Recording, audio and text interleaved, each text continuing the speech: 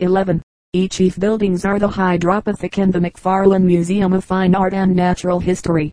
The industries include bleaching, dyeing and paper making. The Strathallan Gathering, usually held in the neighborhood, is the most popular athletic meeting in mid-Scotland. Airdrie Castle, standing in a fine park with a lake, adjoins the town on the southeast, and just beyond it are the old church and burying ground of Logie, beautifully situated at the foot of a granite spur of the Ochil Range. Bridgeport, a city, a port of entry, and one of the county seats of Fairfield County, Connecticut, USA. Company extensive with the town of Bridgeport, in the SW part of the state, on Long Island Sound, at the mouth of the Pequannock River, about 18 meters SW of New Haven. Pop, 1880 27.643, 1890 48.866, 1900 70.996, of whom 22.281 were foreign-born, including 5974 from Ireland, 3172 from Hungary, 2854 from Germany, 2755 from England, and 1436 from Italy. 1910 102.054. Bridgeport is served by the New York, New Haven and Hartford Railway, by lines of coast steamers, and by steamers to New York City and to Port Jefferson, directly across Long Island Sound. The harbor, formed by the estuary of the river and Yellow Milk Pond, an inlet, is excellent. Between the estuary and the pond is a peninsula, East Bridgeport, in which are some of the largest manufacturing establishments, and west of the harbor and the river is the main portion of the city, the wholesale section extending along the bank, the retail section farther back, and numerous factories along the line of the railway far to the westward. There are two large parks, Beardsley, in the extreme north part of the city, and Seaside, west of the harbor entrance and along the Sound. In the latter are statues of Elias Howe, who built a large sewing machine factory here in 1863, and of P.T. Barnum, the showman, who lived in Bridgeport after 1846 and did much for the city, especially for East Bridgeport. In Seaside Park there is also a soldiers' and sailors' monument, and in the vicinity are many fine residences. The principal buildings are the St. Vincent's and Bridgeport Hospitals, the Protestant Orphan Asylum, the Barnum Institute, occupied by the Bridgeport Scientific and Historical Society and the Bridgeport Medical Society, and the United States Government Building, which contains the post office and the customs house.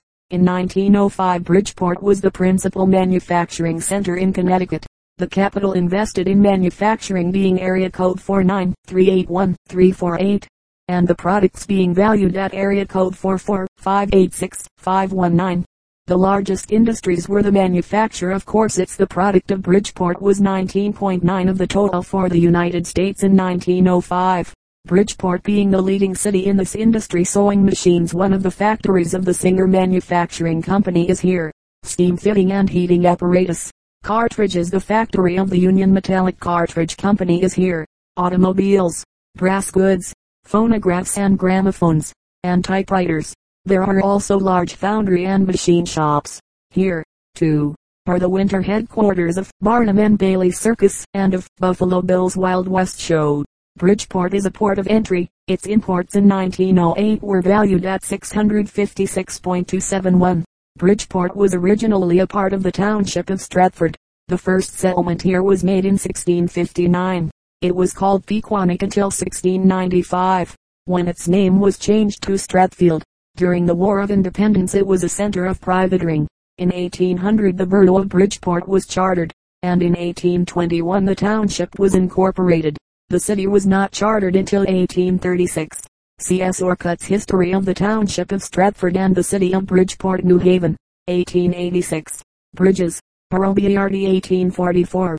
English poet, born on the 23rd of October 1844, was educated at Eton and at Corpus Christi College, Oxford, and studied medicine in London at St. Bartholomew's Hospital. He was afterwards assistant physician at the Children's Hospital, Great Ormond Street, and physician at the Great Northern Hospital, retiring in 1882. 2 years later he married Mary, daughter of Alfred Waterhouse, R.A. As a poet Robert Bridges stands rather apart from the current of modern English verse, but his work has had great influence in a select circle, by its restraint, purity, precision, and delicacy yet strength of expression, and it embodies a distinct theory of prosody. His chief critical works are Milton's Prosody 1893, a volume made up of two earlier essays 1887 and 1889, and John Keats, a critical essay 1895. He maintained that English prosody depended on the number of stresses in a line, not on the number of syllables, and that poetry should follow the rules of natural speech. His poetry was privately printed in the first instance, and was slow in making its way beyond a comparatively small circle of his admirers. His best work is to be found in his Shorter Poems 1890, and a complete edition of his poetical works, 6 volumes, was published in 1898-1905. His chief volumes are Prometheus Oxford, 1883, privately printed, A Masque in the Greek Manner, Eros and Psyche 1885, a version of Apuleius, The Growth of Love, a series of 69 sonnets printed for private circulation in 1876 and 1889, Shorter Poems 1890, Nero 1885, a historical tragedy, the second part of which appeared in 1894, Achilles in Scyros 1890, a drama, Halesia 1890, a romantic drama in the Elizabethan manner, The Return of Ulysses 1890, a drama in 5 acts, The Christian Captives 1890, a tragedy on the same subject as Calderon's El Príncipe Constant, The Humors of the Court 1893, a comedy founded on the same dramatist's El Secreto of Voces and on Lope de Vega's El Perro del Hortelano, The Feast of Bacchus 1889, partly translated from the Huton Timorumenos of Terence, Hymns from the Jotun Hymnal Oxford, 1899, and Demeter, a Masque Oxford, 1905, v.04p.0533 Bridges. 1. Definitions and general considerations. Bridges. Old forms. Brug, brug, brugge, Dutch. Brug, German. Brug, a common Teutonic word, are structures carrying roadways, waterways or railways across streams, valleys or other roads or railways, leaving a passageway below. Long bridges of several spans are often termed viaducts, and bridges carrying canals are termed aqueducts, though this term is sometimes used for waterways which have no bridge structure. A culvert is a bridge of small span giving passage to drainage.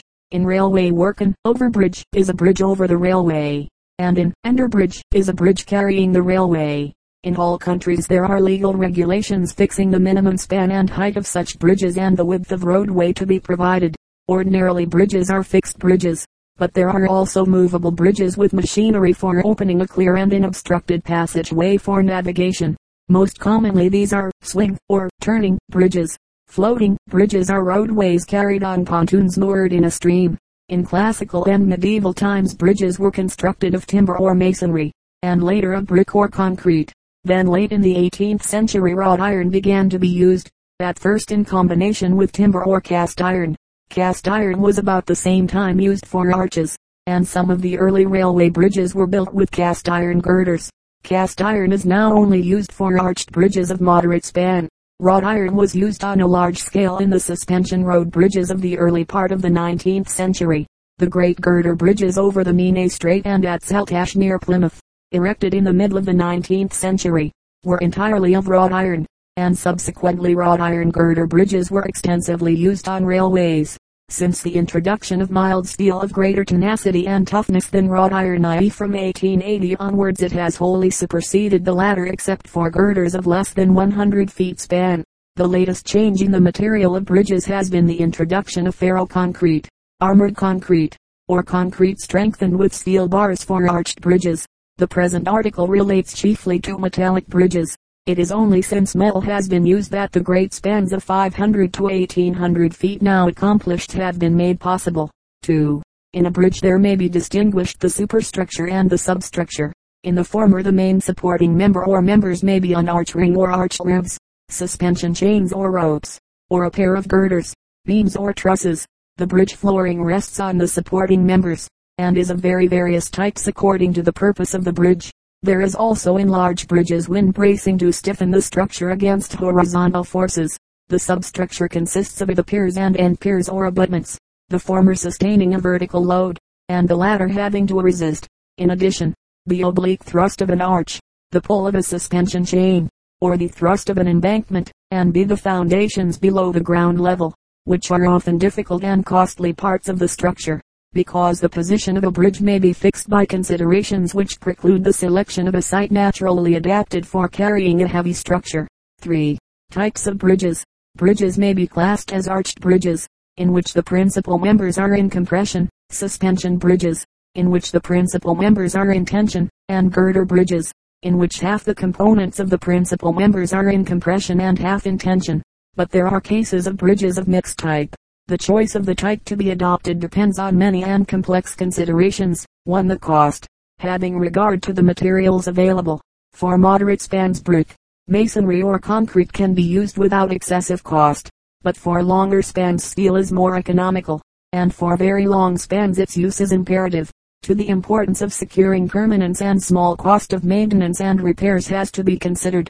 Masonry and concrete are more durable than metal, and metal than timber. 3. Aesthetic considerations sometimes have great weight, especially in towns.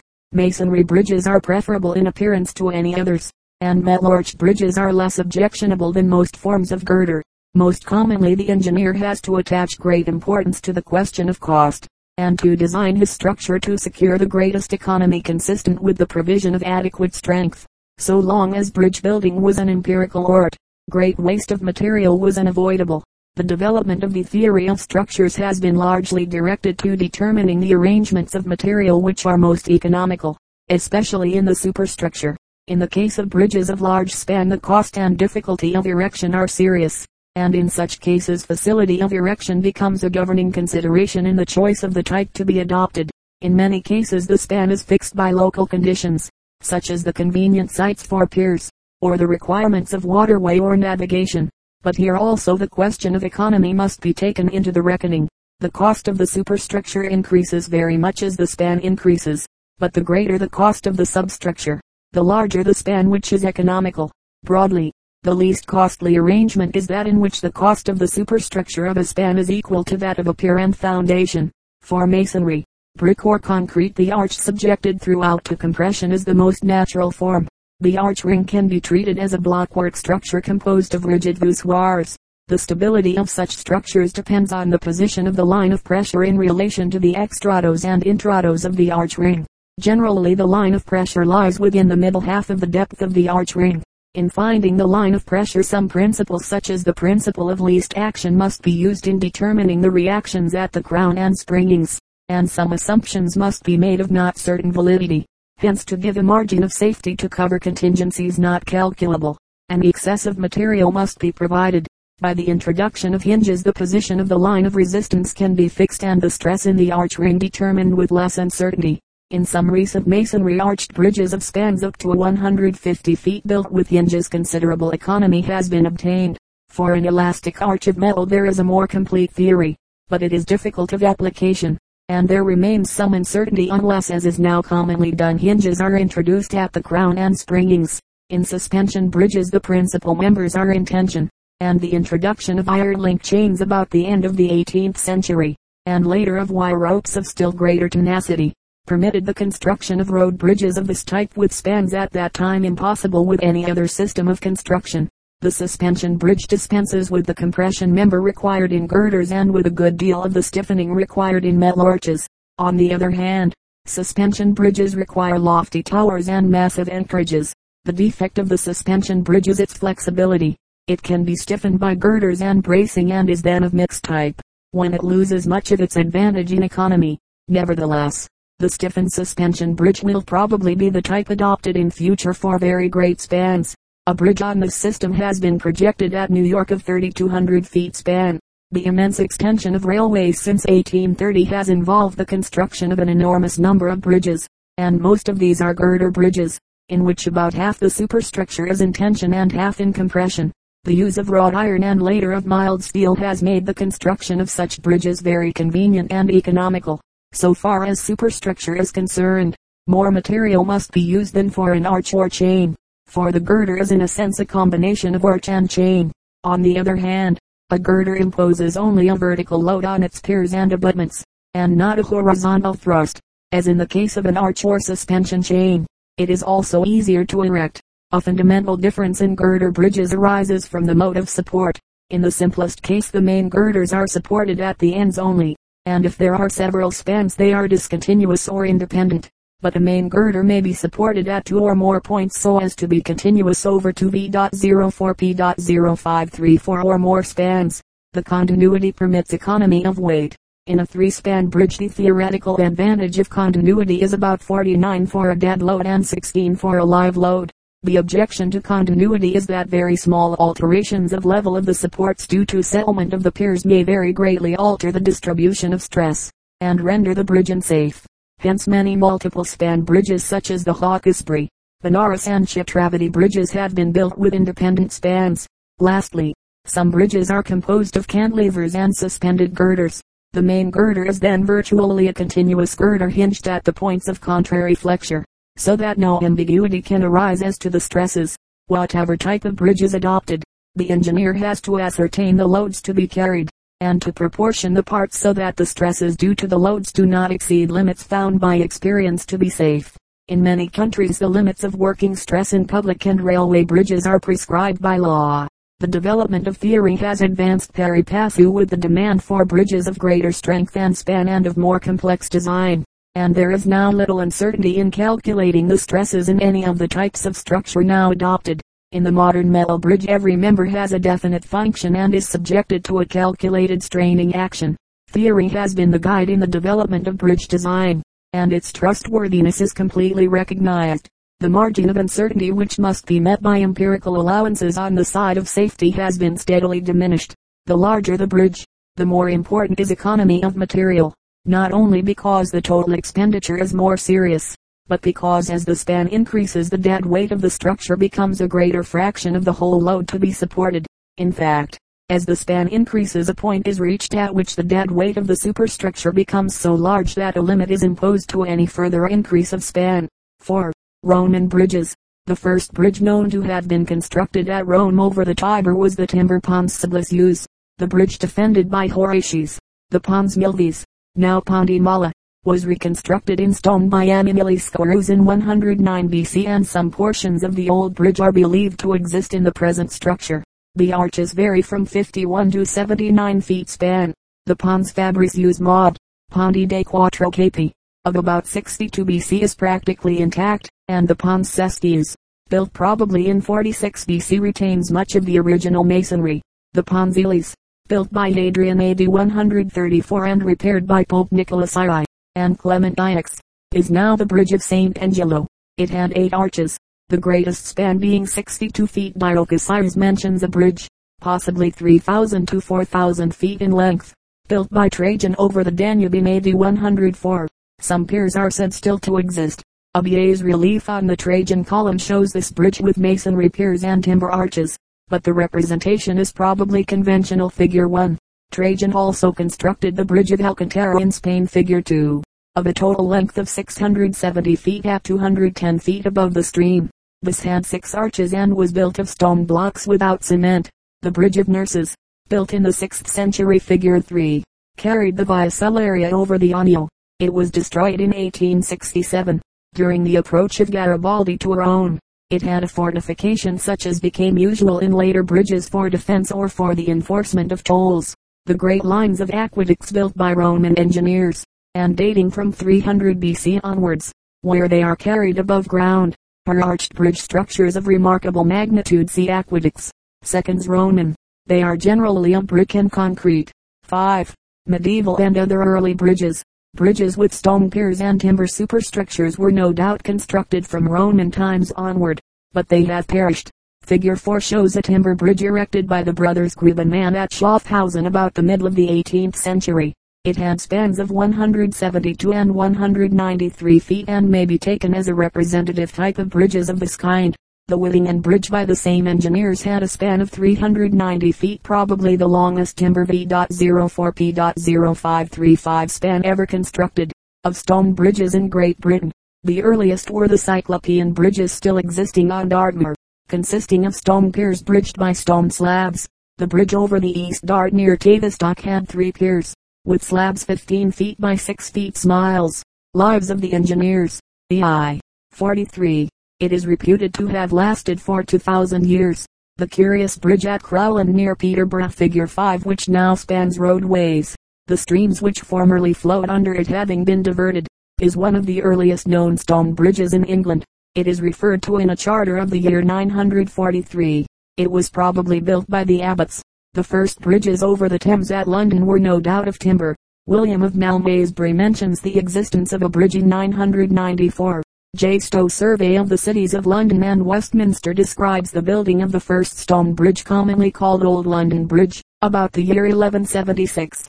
The stone bridge was begun to be founded by Peter of Colakirch, near unto the bridge of timber, but more towards the west. It carried timber houses, figure 6, which were frequently burned down, yet the main structure existed till the beginning of the 19th century. The span of the arches ranged from 10 to 33 feet and the total waterway was only 337 feet. The waterway of the present London Bridge is 690 feet and the removal of the obstruction caused by the old bridge caused a lowering of the low water level by 5 feet and a considerable deepening of the river bed. See Smiles, Lives of the Engineers. Rennie. Illustration, figure 6. Old London Bridge, AD 1600. From a drawing in the Pepys-Eon Library, Magdalene College, Cambridge. From J.R. Green's A Short History of the English People. By permission of Macmillan and Company Limited. The architects of the Renaissance showed great boldness in their designs. A granite arch built in 1377 over the Adda at Trezzo had a span at low water of 251 feet. This noble bridge was destroyed for military reasons by Carmagnola in 1416. The Rialto Bridge at Venice, with a span of 91 feet, was built in 1588 by Antonio da Ponte. Figure 7 shows the beautiful Ponte della Trinita erected at Florence in 1566 from the design of Biamonati. 6. Modern bridges. A timber. In England, timber bridges of considerable span, either braced trusses or laminated arches, i.e. arches of planks bolted together, were built for some of the earlier railways, particularly the Great Western and the Manchester, Sheffield and Lincolnshire. They had mostly been replaced, decay having taken place at the joints. Timber bridges of large span were constructed in America between the end of the 18th and the middle of the 19th century. The Amoskeag Bridge over the Merrimack at Manchester, NHUSA, built in 1792, had 6 spans of 92 feet. The Bellows Falls Bridge over the Connecticut, built 1785-1792, had 2 spans of 184 feet. The Singular Colossus Bridge, built in 1812 over the Schuylkill, a kind of flat arched truss, had a span of 340 feet. Some of these timber bridges are said to have lasted 90 years with ordinary repairs, but they were road bridges not heavily loaded. From 1840, trusses, chiefly of timber but with wrought iron tension rods and cast iron shoes, were adopted in America. The Howe Truss of 1830 and the Pratt Truss of 1844 are examples. The Howe Truss had timber cords and a lattice of timber struts, with vertical iron ties. In the Pratt Truss the struts were vertical and the ties inclined. Down to 1850 such bridges were generally limited to a 150 feet span. The timber was white pine. As railway loads increased and greater spans were demanded, the Howe Truss was stiffened by timber arches on each side of each girder. Such a composite structure island, however, fundamentally defective, the distribution of loading to the 2 independent systems being indeterminate. Remarkably high timber piers were built. The Genesee Viaduct, 800 feet in length, built in 1851-1852 in 10 spans, had timber trestle piers 190 feet in height. See Moss. American Timber Bridges. Proc. Inst. C. Easksy. Page 305. And for more modern examples, page 409, and CLV, page 382. Cooper. American Railroad Bridges. Trans. Am. Soc. CE volumes XC pages 128.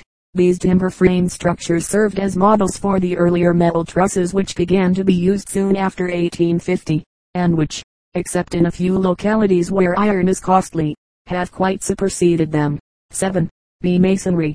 The present London Bridge, begun in 1824 and completed in 1831, is as fine an example of a masonry arch structure as can be found. Figures 8 and 9. The design was made by John Rennie the elder, and the acting engineer was his son, Sir John Rennie. The semi-elliptical shape of the arch is the variation of span, the slight curvature of the roadway, and the simple yet bold architectural details, combine to make it a singularly beautiful bridge. The center arch has a span of 152 feet and rises 29 feet 6 in above Trinity high water mark. The arches on each side of the center had a span of 140 feet and the abutment arches 130 feet. The total length of the bridge is 1,005 feet. Its width from outside to outside 56 feet and height above low V.04 P.0536 water 60 feet. The two center piers are 24 feet thick. The exterior stones are granite. The interior, half Bramley Fall and half from Painshaw, Derbyshire. The voussoirs of the center arch all of granite are 4 feet 9 inches deep at the crown, and increase to not less than 9 feet at the springing. The general depth at which the foundations are laid is about 29 feet 6 inches below low water. The total cost was L1.458.311, but the contractor's tender for the bridge alone was L425.081. Since 1867 it had been recognized that London Bridge was inadequate to carry the traffic passing over it, and a scheme for widening it was adopted in 1900. This was carried out in 1902-1904. The footwalls being carried on granite corbels, on which are mounted cornices and open parapets. The width between parapets is now 65 feet, giving a roadway of 35 feet and 2 footwalls of 15 feet each. The architect was Andrew Murray and the engineer, G.E.W. Crutwell. Cole, Proc. Inst. C.E. Elksey. Page 290. The largest masonry arch is the Adolphi Bridge in Luxembourg, erected in 1900-1903. This has a span of 278 feet 138 feet rise above the river, and 102 feet from foundation to crown. The thickness of the arch is 4 feet 8 inches at the crown and 7 feet 2 inches where it joins the spandrel masonry. The roadway is 52 feet 6 inches wide. The bridge is not continuous in width. There are arch rings on each face, each 16.4 feet wide with a space between of 19.7 feet. This space is filled with a flooring of reinforced concrete, resting on the two arches, and carrying the central roadway. By the method adopted the total masonry has been reduced 1/3. One centering was used for the two arch rings, supported on dwarf walls which formed a slipway, along which it was moved after the first was built. Till near the end of the 19th century bridges of masonry or brickwork were so constructed that they had to be treated as rigid blockwork structures. The stability of such structures depends on the position of the line of pressure relatively to the intrados and extrados of the arch ring. Generally, so far as could be ascertained, the line of pressure lies within the middle half of the depth of the voussoirs. In finding the abutment reactions some principles such as the principle of least action must be used, and some assumptions of doubtful validity made. But if hinges are introduced at crown and springings, the calculation of the stresses in the arch ring becomes simple. As the line of pressures must pass through the hinges, such hinges have been used not only for metal arches, but in a modified form for masonry and concrete arches. 3 cases therefore arise: a, the arch is rigid at crown and springings; b, the arch is 2 hinged hinges at springings; c, the arch is 3 hinged hinges at crown and springings. For an elementary account of the theory of arches, hinged or not, reference may be made to a paper by H. M. Martin Proc. Inst. C.E. Volume CA. Page 462, and for that of the elastic arch, to a paper by A. E. Young Proc. Inst. C.E. Volume XXI. Page 323. In Germany and America 2 and 3 hinged arches of masonry and concrete have been built, up to a 150 feet span, with much economy, and the calculations being simple, an engineer can venture to work closely to the dimensions required by theory. For hinges, Liebrandt, of Stuttgart, uses sheets of lead about 1 inch thick extending over the middle third of the depth of the voussoir joints, the rest of the joints being left open. As the lead is plastic, this construction is virtually on articulation. If the pressure on the lead is uniformly varying, the center of pressure must be within the middle third of the width of the lead. That island it cannot deviate from the center of the voussoir joint by more than 1/18 of its depth. In any case the position of the line of pressures is confined at the lead articulations within very narrow limits, and ambiguity as to the stresses is greatly diminished. The restricted area on which the pressure acts at the lead joints involves greater intensity of stress than has been usual in arched bridges. In the Württemberg hinged arches a limit of stress of 110 tons per square feet was allowed, while in the unhinged arches at Cologne and Koblenz the limit was 50 to 60 tons per square feet. Annales de Sciences et Choses, 1891. At Rushtenstein a bridge of 2 concrete arches has been constructed. Span 751 2 feet with lead articulations, width of arch 11 feet, depth of arch at crown and springing 2.1 and 2.96 feet respectively. The stresses were calculated to be 15, 17 and 12 tons per square feet at crown, joint of rupture, and springing respectively. At Cincinnati a concrete arch of 70 feet span has been built, with a rise of 10 feet. The concrete is reinforced by 11 9-inch steel rolled joists, spaced 3 feet apart and supported by a cross-channel joist at each springing. The arch is 15 inches thick at the crown and 4 feet at the abutments. The concrete consisted of 1 cement, 2 sand and 3 to 4 broken stone. An important series of experiments on the strength of masonry, brick and concrete structures will be found in the Zetra, Desisterreikening, and Arch. Varings 1895. The thermal coefficient of expansion of steel and concrete is nearly the same. Otherwise changes of temperature would cause shearing stress at the junction of the 2 materials. If the 2 materials are disposed symmetrically, the amount of load carried by each would be in direct proportion to the coefficient of elasticity and inversely as the moment of inertia of the cross section. But it is usual in many cases to provide a sufficient section of steel to carry all the tension. For concrete the coefficient of elasticity varies with the amount of stress and diminishes as the ratio of sand and stone to cement increases. Its value is generally taken at 1.500.000 to 3.000.000 pounds per square inch. For steel area code 2800000 to area code 3000000, or on the average about 12 times its value for concrete. The maximum compressive working stress on the concrete may be 500 pounds per square inches, the tensile working stress 50 pounds per square inches, and the working shearing stress 75 pounds per square inch. The tensile stress on the steel may be 16.000 pounds per square inch. The amount of steel in the structure may vary from 0.75 to 1.5. The concrete not only affords much of the strength to resist compression, but effectively protects the steel from corrosion. 8. See suspension bridges. A suspension bridge consists of 2 or more chains, constructed of links connected by pins, or of twisted wire strands, or of wires laid parallel.